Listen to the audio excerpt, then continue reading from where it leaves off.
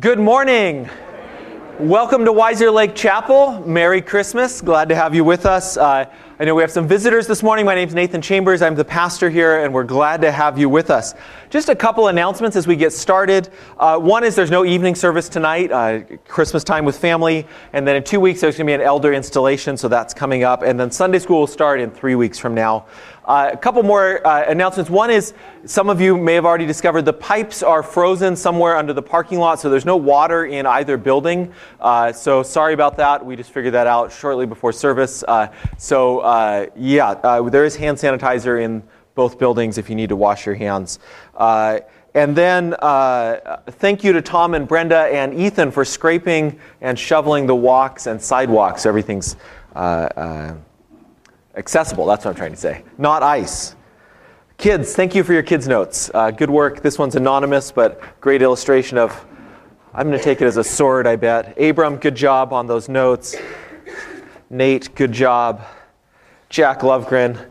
It seems like a tank fits for every sermon topic. I'm not sure exactly how, but thank you, Nate, Jack. Cole, good job. And then Lulu, good work. Carmen, love those notes. And then Felix, good work on those notes, kids. We're going to begin a little bit different way this morning. Our chapel choir is going to sing a Christmas carol, and then actually 2 Christmas carols. On the second one, we're going to join on the very last verse as a congregation. Let's pray, though, as we get started. Lord, we thank you for this Christmas, this time that we can worship together and celebrate the birth of your Son, Jesus Christ, our Lord, who came for us. Thank you for these members of our congregation who have been practicing hard to lead us in worship and calm their nerves as they sing together these carols of praise to you. Amen. All right, the chapel choir is going to come up now.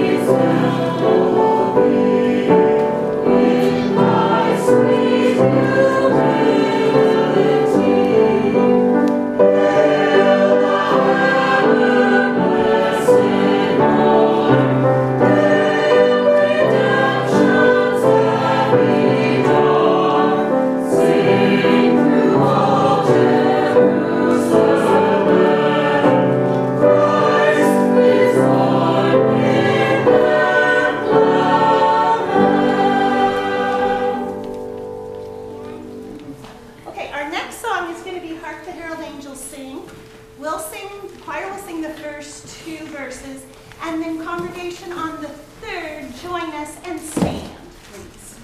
Okay?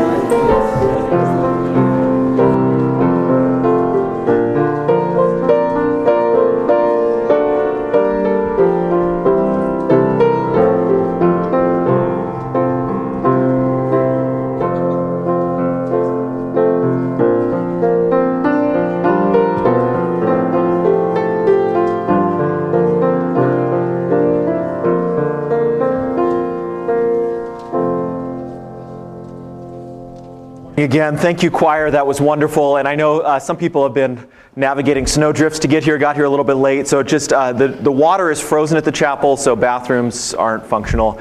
And then when we celebrate the Lord's Supper, the juice is going to be cranberry juice, and that's entirely on my own shoulders of messing up bringing juice. But when you drink it, it's not, there's not something wrong with it. It's meant to taste like cranberry. So warning you that now before we get into worship. And so hopefully that is not distracting later in the service. If you're like me and have kids at home, you may have had a conversation this week that went along the lines of, why are we going to church on Christmas Day? Maybe I'm the only one, but if you did, the pastor's family also had this discussion. Well, why are we here at church on Christmas Day?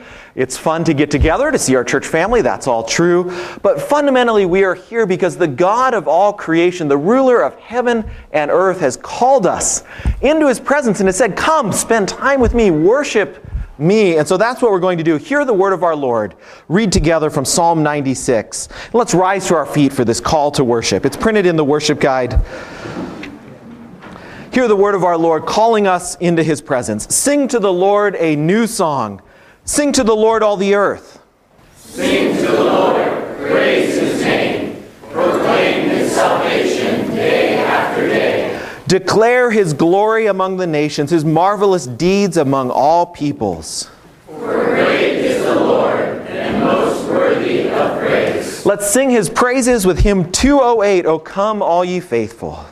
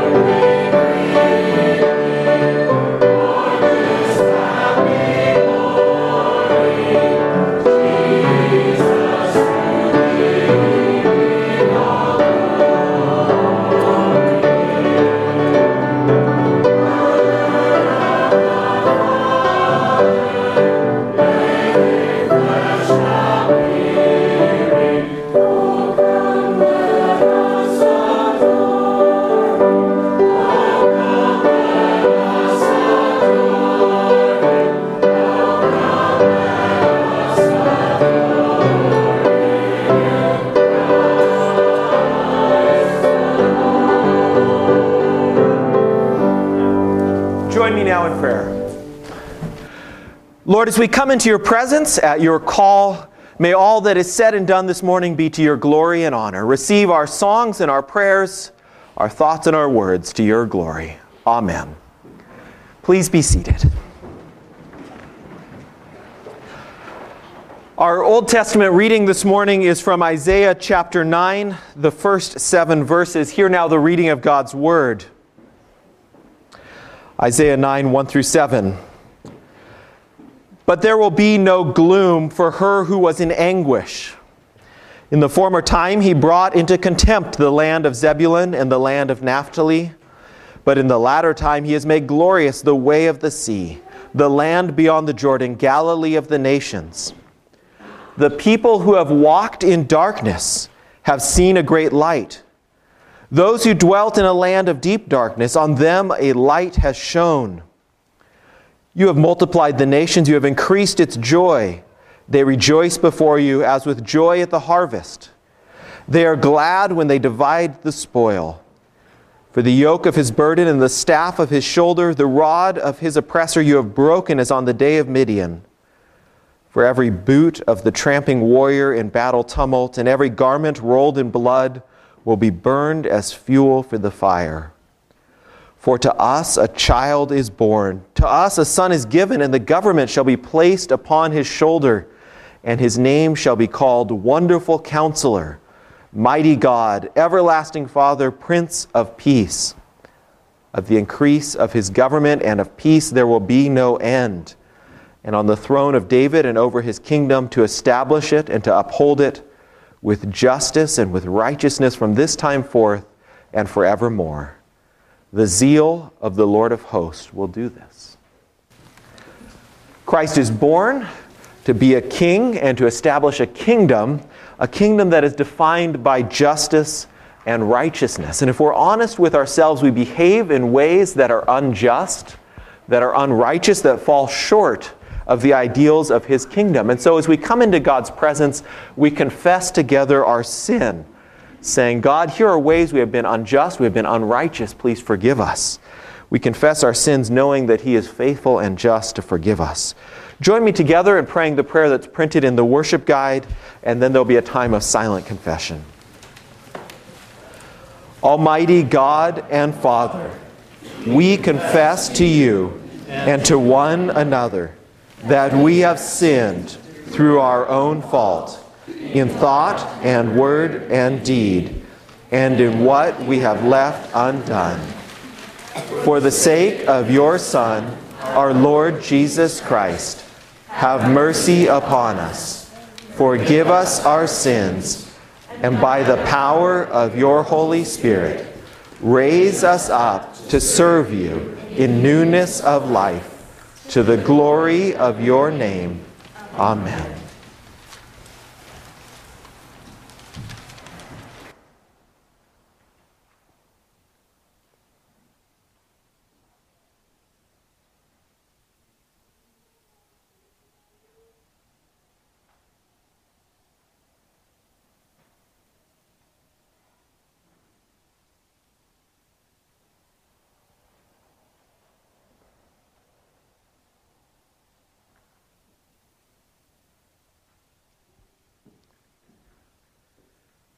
Friends, we know ourselves to be sinners if we're being honest with ourselves, but we know more than simply that. Hear now the good news, the assurance that your sins have been forgiven.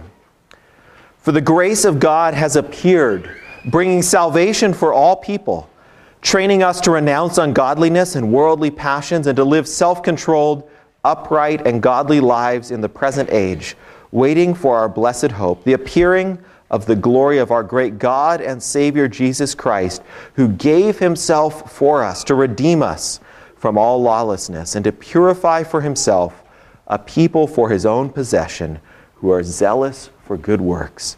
Our God and Savior Jesus Christ gave himself to redeem us. Friends, if your faith is in Christ Jesus, your sins are forgiven.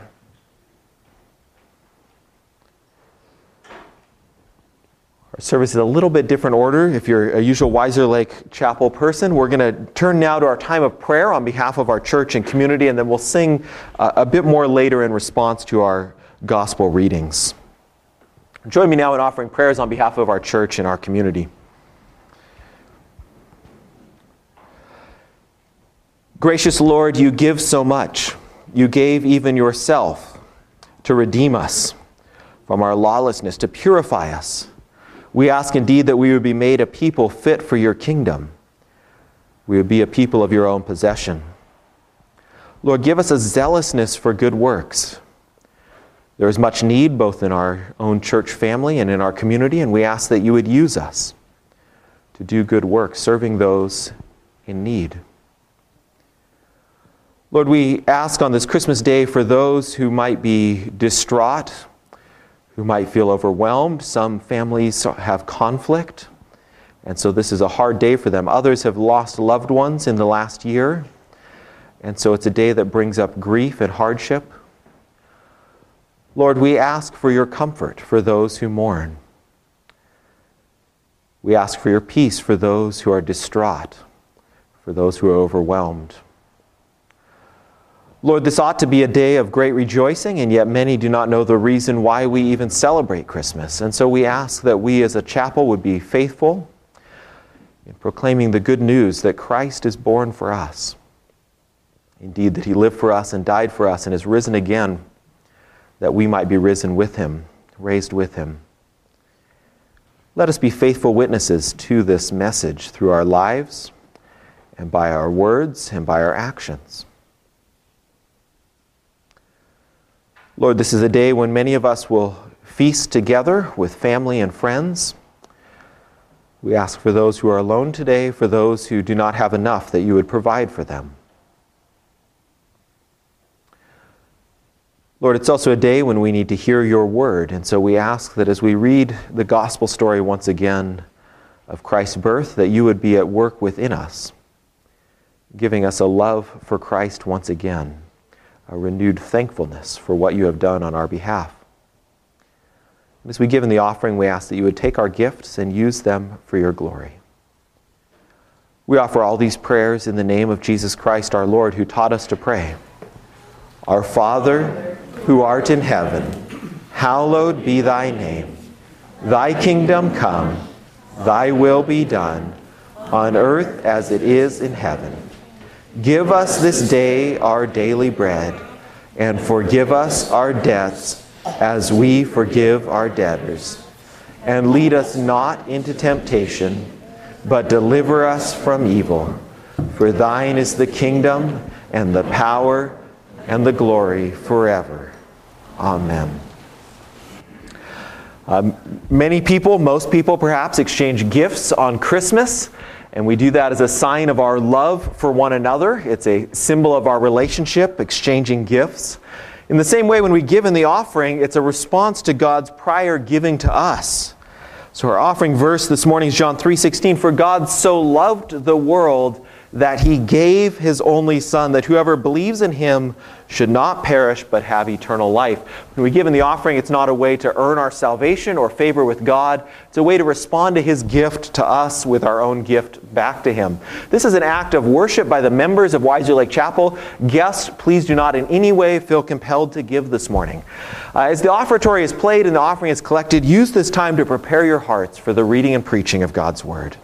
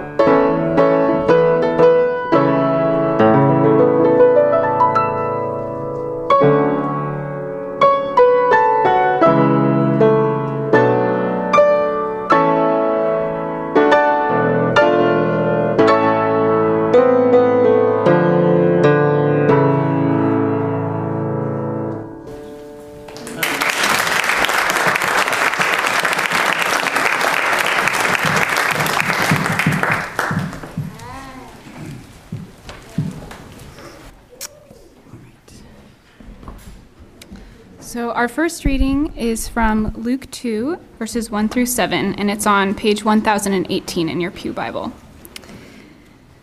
In those days, a decree went out from Caesar Augustus that all the world should be registered.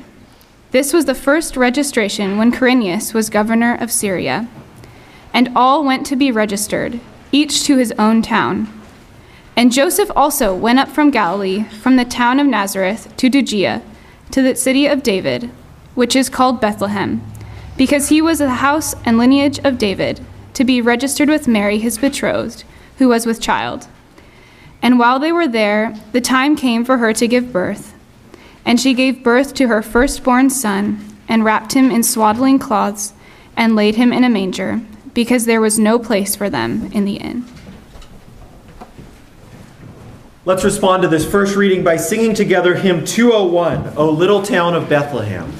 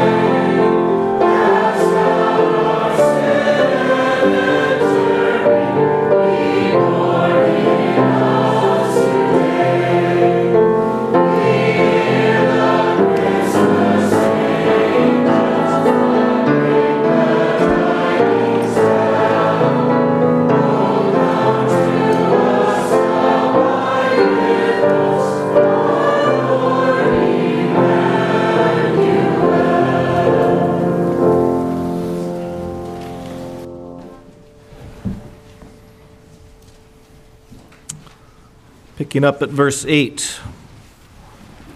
And in the same region there were shepherds out in the field, keeping watch over their flock by night. And an angel of the Lord appeared to them, and the glory of the Lord shone around them, and they were filled with great fear. And the angel said to them, Fear not, for behold, I bring good news of great joy that will be for all people. For unto you is born this day in the city of David a Savior, who is Christ the Lord. And this will be a sign for you. You will find a baby wrapped in swaddling clothes and lying in a manger.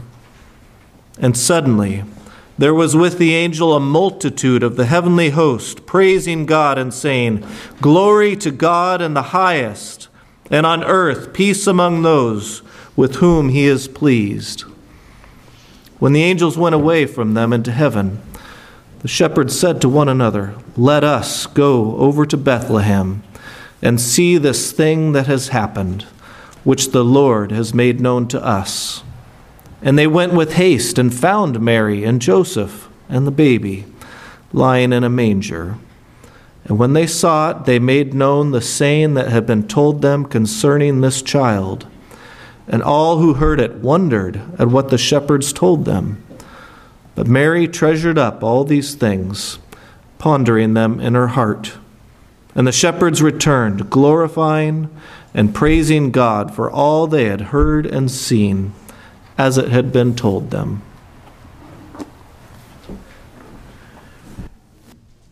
Let us respond to this reading with hymn 214, Angels We Have Heard on High.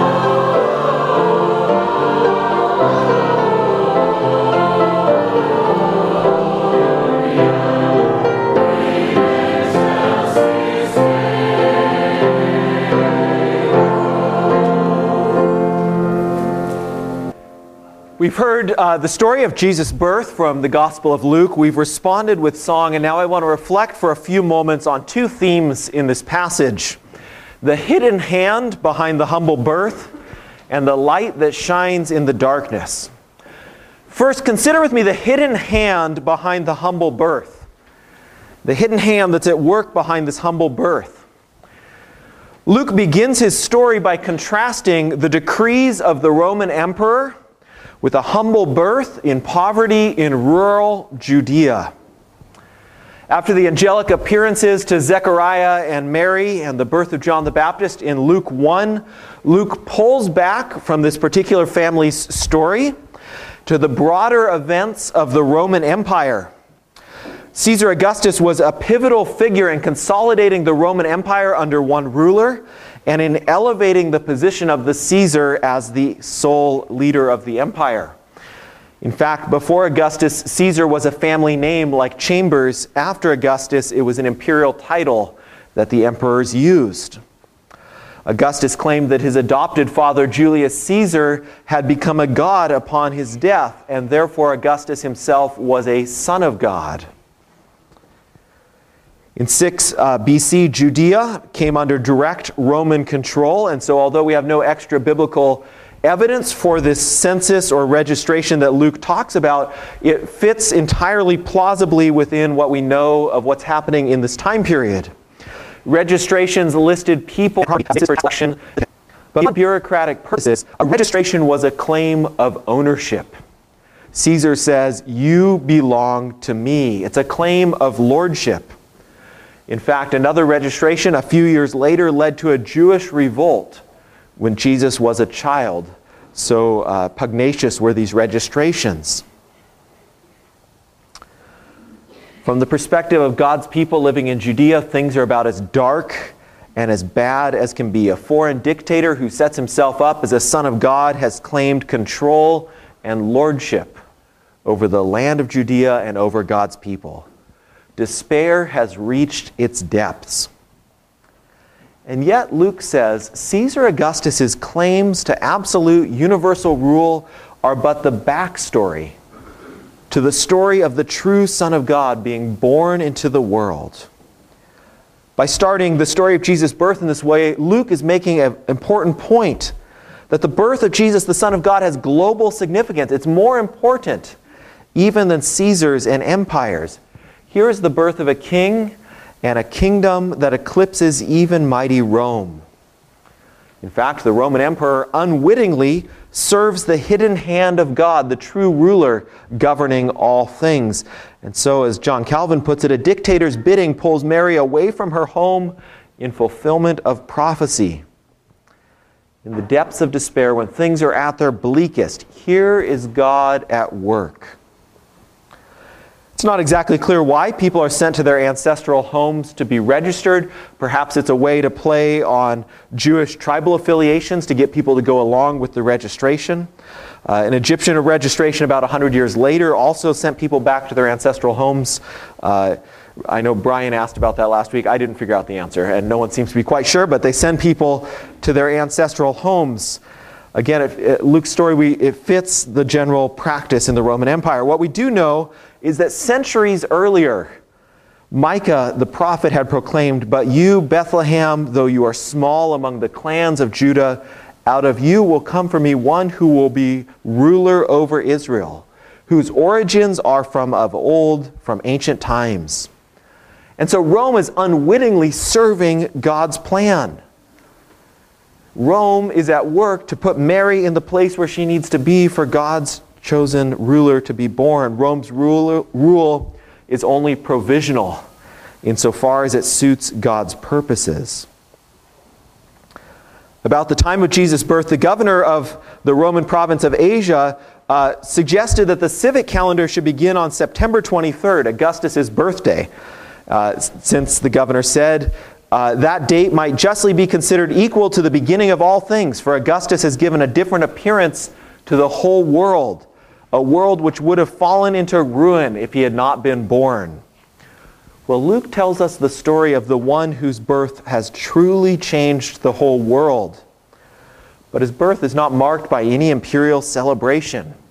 No royal announcements, no honor guard. It's about as humble of a birth as is imaginable.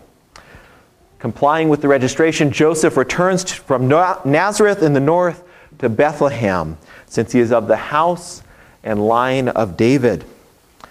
And along with Joseph goes pregnant Mary.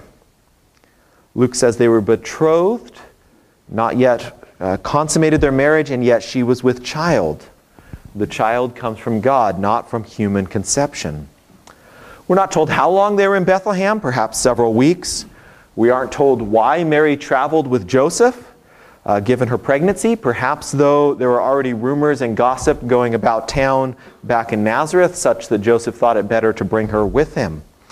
In any case, they are in Bethlehem, and while they are there, it came time for Mary to give birth. And Luke packs a lot into verse 7. Do you see how it unfolds? She gave birth to her firstborn. What's his birthright as a firstborn? Nothing but this. They're in the city of David because they're from the line of David. Could this be the promised ruler coming from Bethlehem, from the line of David? But do you see his poor estate? She wrapped him in strips of cloth and laid him in a manger because there was no place for them in the inn. The feeding trough and no place for the inn could mean that Jesus was born in a stable, as many nativity scenes have it. But this isn't the usual word for inn, and Bethlehem was a small town not on any major crossroads, and so it's unlikely that Bethlehem actually had a commercial inn in it. The phrase could also mean there was no room for them in the guest room, or there was no guest room for them. In the homes of many common and poor people in Judea, animals were kept on the ground floor. The living space was upstairs. And so perhaps what we should picture is that the animals were sent out of the ground floor and it was cleaned up so that Mary and Joseph could have some private space. Or then again, early church tradition has it that Jesus was born in a cave near Bethlehem that was used to keep animals, had been converted into a stable. There's more than one way to imagine the scene, but what is clear is that it is a scene of poverty. It's a humble birth in obscurity on the margins of the empire. Calvin again comments, "Such was his manner of birth, for he had put on our flesh to the end that he might empty himself for our sake." This birth is part of the self-emptying, not that Christ should lose any glory through it, but only that for a time it should be concealed. The Son of God emptied himself, taking the form of a servant, being born in the likeness of men, in a humble situation on the margins. And Luke subtly foreshadows where this humble Christ's humility will end up. He writes here, she wrapped him in cloth strips and laid him in a manger. Then in chapter 23 he writes, they wrapped him in a linen shroud and laid him in a tomb. The same verbs are used in both cases. Luke begins by contrasting these imperial claims and this humble birth orchestrated by a hidden hand. He's saying the undoing of all empire's claims to power are undone by this birth of a child. And yet, what of this humble birth? Surely many children were born in obscurity and poverty during Augustus' reign. Why is this significant? To show us what the birth means, how we ought to respond, Luke takes us to the shepherds in the field who are provide us with an interpretive clue to what these events mean. They hear the message, they show us how to respond. And so consider this second theme in Luke's story, that light shines in the darkness. Light shines in the darkness. Luke shows us in the second part of this chapter what John tells us. John begins his gospel, in the beginning was the Word, and the Word was with God, and the Word was God. He was in the beginning with God. In him was life, and the life was the light of men. The light shines in the darkness. No one has ever seen God, the only God who is at the Father's side. He has made him known. That's what John tells us at the beginning of his gospel. Luke turns from Jesus' birth to a dark scene. Shepherds in the countryside watching their flocks by night. And then light shines in the darkness. The glory of the Lord shone around them. Moses asks to see God's glory, and God answers, I will make my goodness pass before you, but you cannot see my face, for no one may see me and live. Isaiah has a vision of the glory of the Lord filling the temple, and he cries out, woe is me, I am ruined. Ezekiel sees a likeness of the glory of the Lord and falls flat on his face. And now an angel of the Lord appears to the shepherds, and the glory of the Lord shines around them, and they are filled with great fear. But the angel invites the shepherds to exchange great fear for great joy. Luke uses the same phrase here, great fear, great joy. Fear not, for behold, I bring you good news of great joy that will be for all the people. God in his glory, if we see it, leads to great fear, to collapsing on our face, to crying out, woe is me, even to death. But now the angel says, instead of great fear, we can have great joy because of the good news that the angel brings us. What is this good news? No one has ever seen God, no one may see God and live, and yet the glory of the Lord is made known in the face of this baby, born a humble birth on the margins of the empire. The angel's announcement echoes Isaiah 9 that we already read, and it gives us 3 clues to why this humble birth is so important. First, today a Savior is born for you. Caesar Augustus also claimed to be a Savior who won great victories and brought peace throughout the Roman Empire for over a century. But Jesus is a Savior who brings peace with God. Jesus never promised a century of peace or a period of peace on earth like Caesar Augustus, but rather he says, I make peace between God and humanity. Through Jesus, we know God's fatherly love towards us, and this is the foundation of great joy. Second, the Savior is Christ, the Messiah, the promised hope of Israel. So he's saying the hopes and fears of all the years are met in him. This message of great joy is rooted in the story of Israel, the law and the prophets. The Savior comes to fulfill the law through humble obedience and to be the promise of the prophets. And then third, this Christ, the Savior, this promised Messiah of Israel, is the Lord. As with much of Luke's story, it resonates with both Jewish and Roman contexts. Caesar as Lord is one of the main claims of the imperial cult. And yet, Luke says, in this humble birth, the true Lord comes. But even more than this, the Savior who is born to bring peace with God is the Lord, the covenant God of Israel, who walked with them in the wilderness, come in the flesh. The shepherds then are given a humble sign that this good news is true. What is the sign? You will find an infant swaddled and lying in a manger. What a counterintuitive sign. That God himself, the creator of the universe, has been born into the world, and the sign is strips of cloth and a baby in a manger. The Venerable Bede notes, the sign given is not a child enfolded in Tyrian purple, but one wrapped round with rough pieces of cloth, not found in an ornate golden bed, but in a manger. This is a different sort of king, whose birth is humble, who is signified by humble signs. And the pattern continues. What are the signs that the Lord gives his people of his grace, of peace with God? A little washing with water that we call baptism, a humble meal, a little morsel of bread, and a sip of wine, or today it'll be cranberry juice, a humble meal that we call communion, the Eucharist. It's counterintuitive, isn't it? The glory of God hidden in a little washing and a little meal. And what is the great end of Jesus being born in this humble, low estate? Why is he wrapped in cloth, lied in a manger? Why is he wrapped in linen shroud and laid in a tomb? Why does he give himself to make peace between God and humanity? Well, the angels say, it brings glory to God in the highest. The glory of the Lord shines through this baby in the manger, through his humble birth, through his humble, obedient life, through his wretched death, through his glorious resurrection. It's all to the glory of God. Here then is the good news. Today a Savior is born, who is Christ the Lord.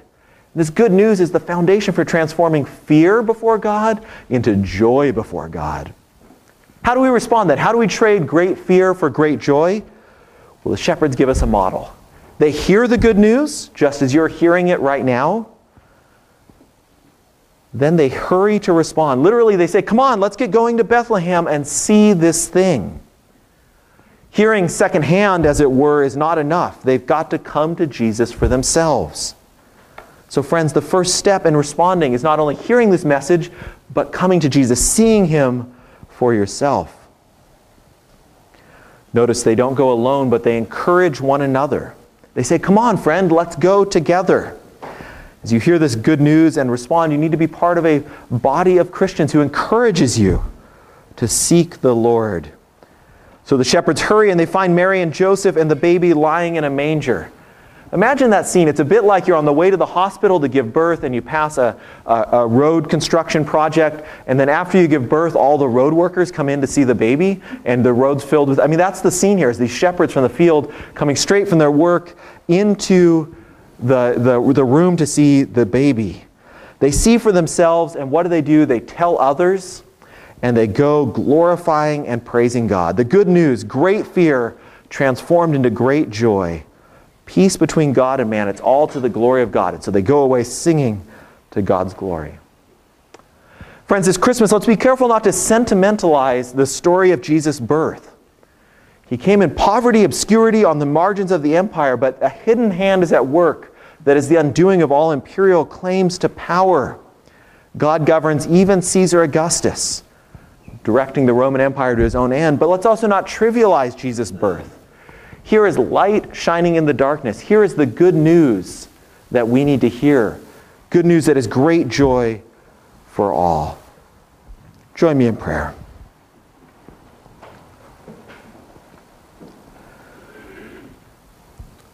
Lord, we thank you for this humble birth that is light shining in the darkness. We thank you that this good news that Christ has come to make peace between God and man can transform our great fear into great joy. And so we ask, Lord, some today are perhaps wrestling with this good news, wondering if it's too good to be true. By your Spirit, show them that it is indeed true. Others of us, Lord, have celebrated many Christmases, and we tend to sentimentalize or trivialize it. Help us to remember how world-changing the claims of Christmas Day are. Indeed, Lord, let us celebrate this Christmas Day with great joy, that today a Savior is born for us, who is Christ the Lord. Amen. We're going to turn now to celebrate the Lord's Supper, and as we do so, we're going to confess together using the Nicene Creed, and it's printed on page 846 in the hymnal. If you need a prompt, towards the back of the hymnal there.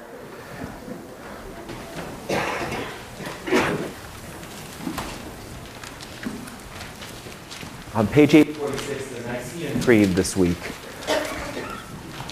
I ask you, Christian, what do you believe?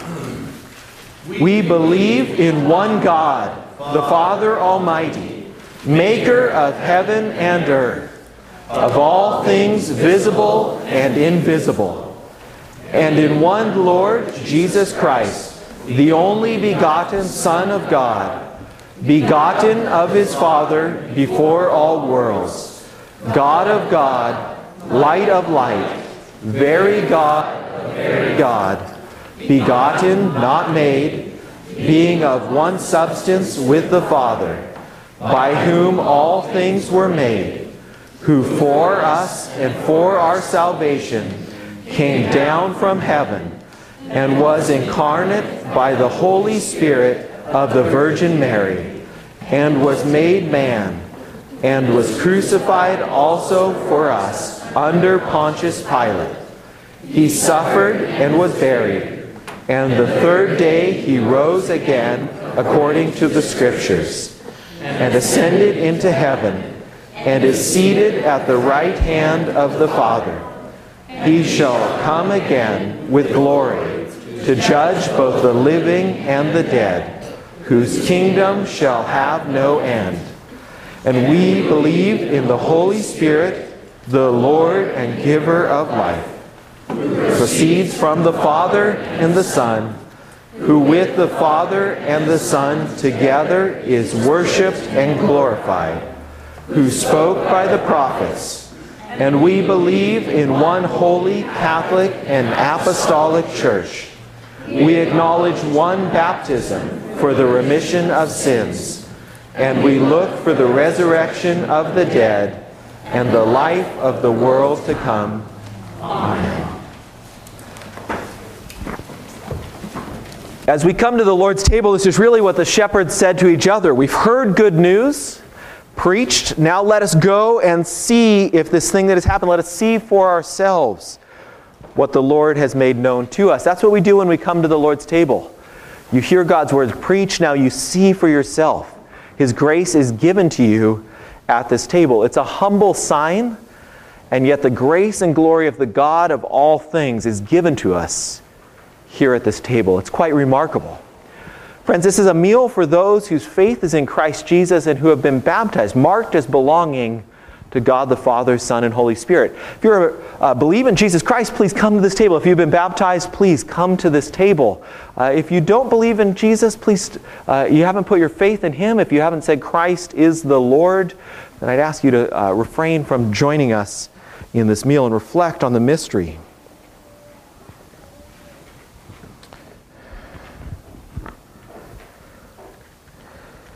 With everything that's already gone wrong this morning, I'm not going to try and recite the words of institution from memory.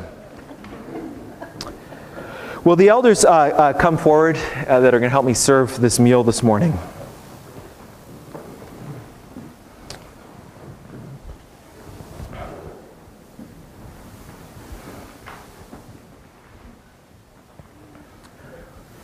Let us pray. We thank you, God, that you loved the world and so gave your only Son, the greatest Christmas gift imaginable. We thank you that at this table you give us Christ once again, that we feed in some mysterious spiritual sense on Christ's very life here at this table. So we ask you to use these humble elements to give your grace to us. We ask that you would make up for what is lacking in this meal by your grace. Be at work in us as we eat this meal together. Amen.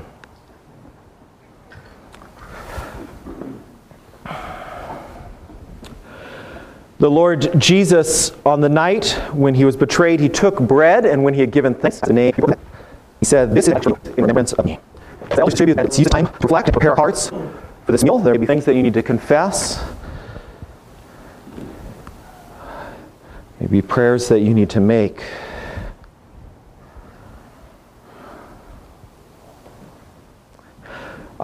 Pinch off some bread, hang on to it, and we'll eat it all together.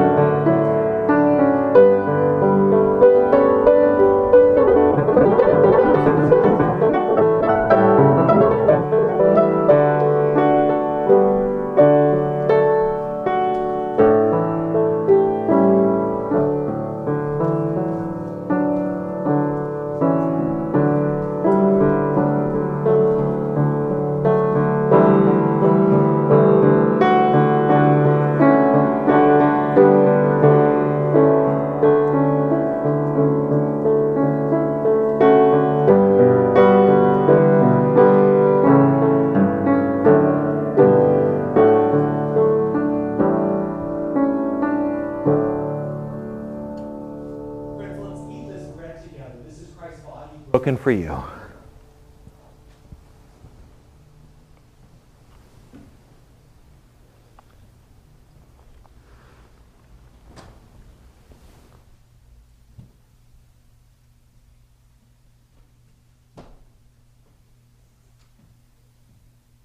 In the same way, he also took the cup after supper, saying, "This cup is the new covenant in my blood. Do this as often as you drink it in remembrance of me. For as often as you eat this bread and drink this cup, you proclaim the Lord's death until he comes." As the cup is distributed, let's sing together, Let All Mortal Flesh Keep Silent, hymn number 193.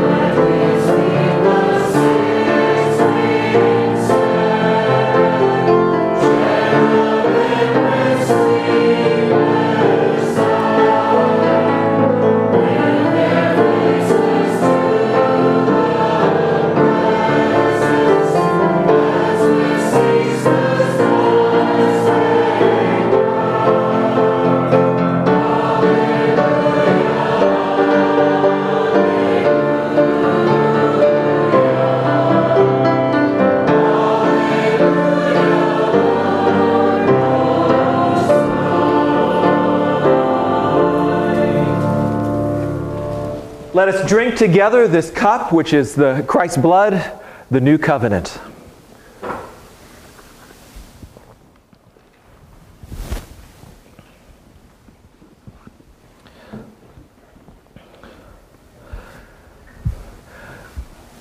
Let us pray one more time. Lord, by this simple meal, strengthen your people. Give us energy to fight against sin, against darkness in our own lives. Strength to do your work. And give us a passion, a zeal for doing good work. In your name, let us be attentive to the needs of others. Let us be cautious in our words and in our thoughts. Let us live your life in us as we are strengthened by your body and blood given for us. Amen.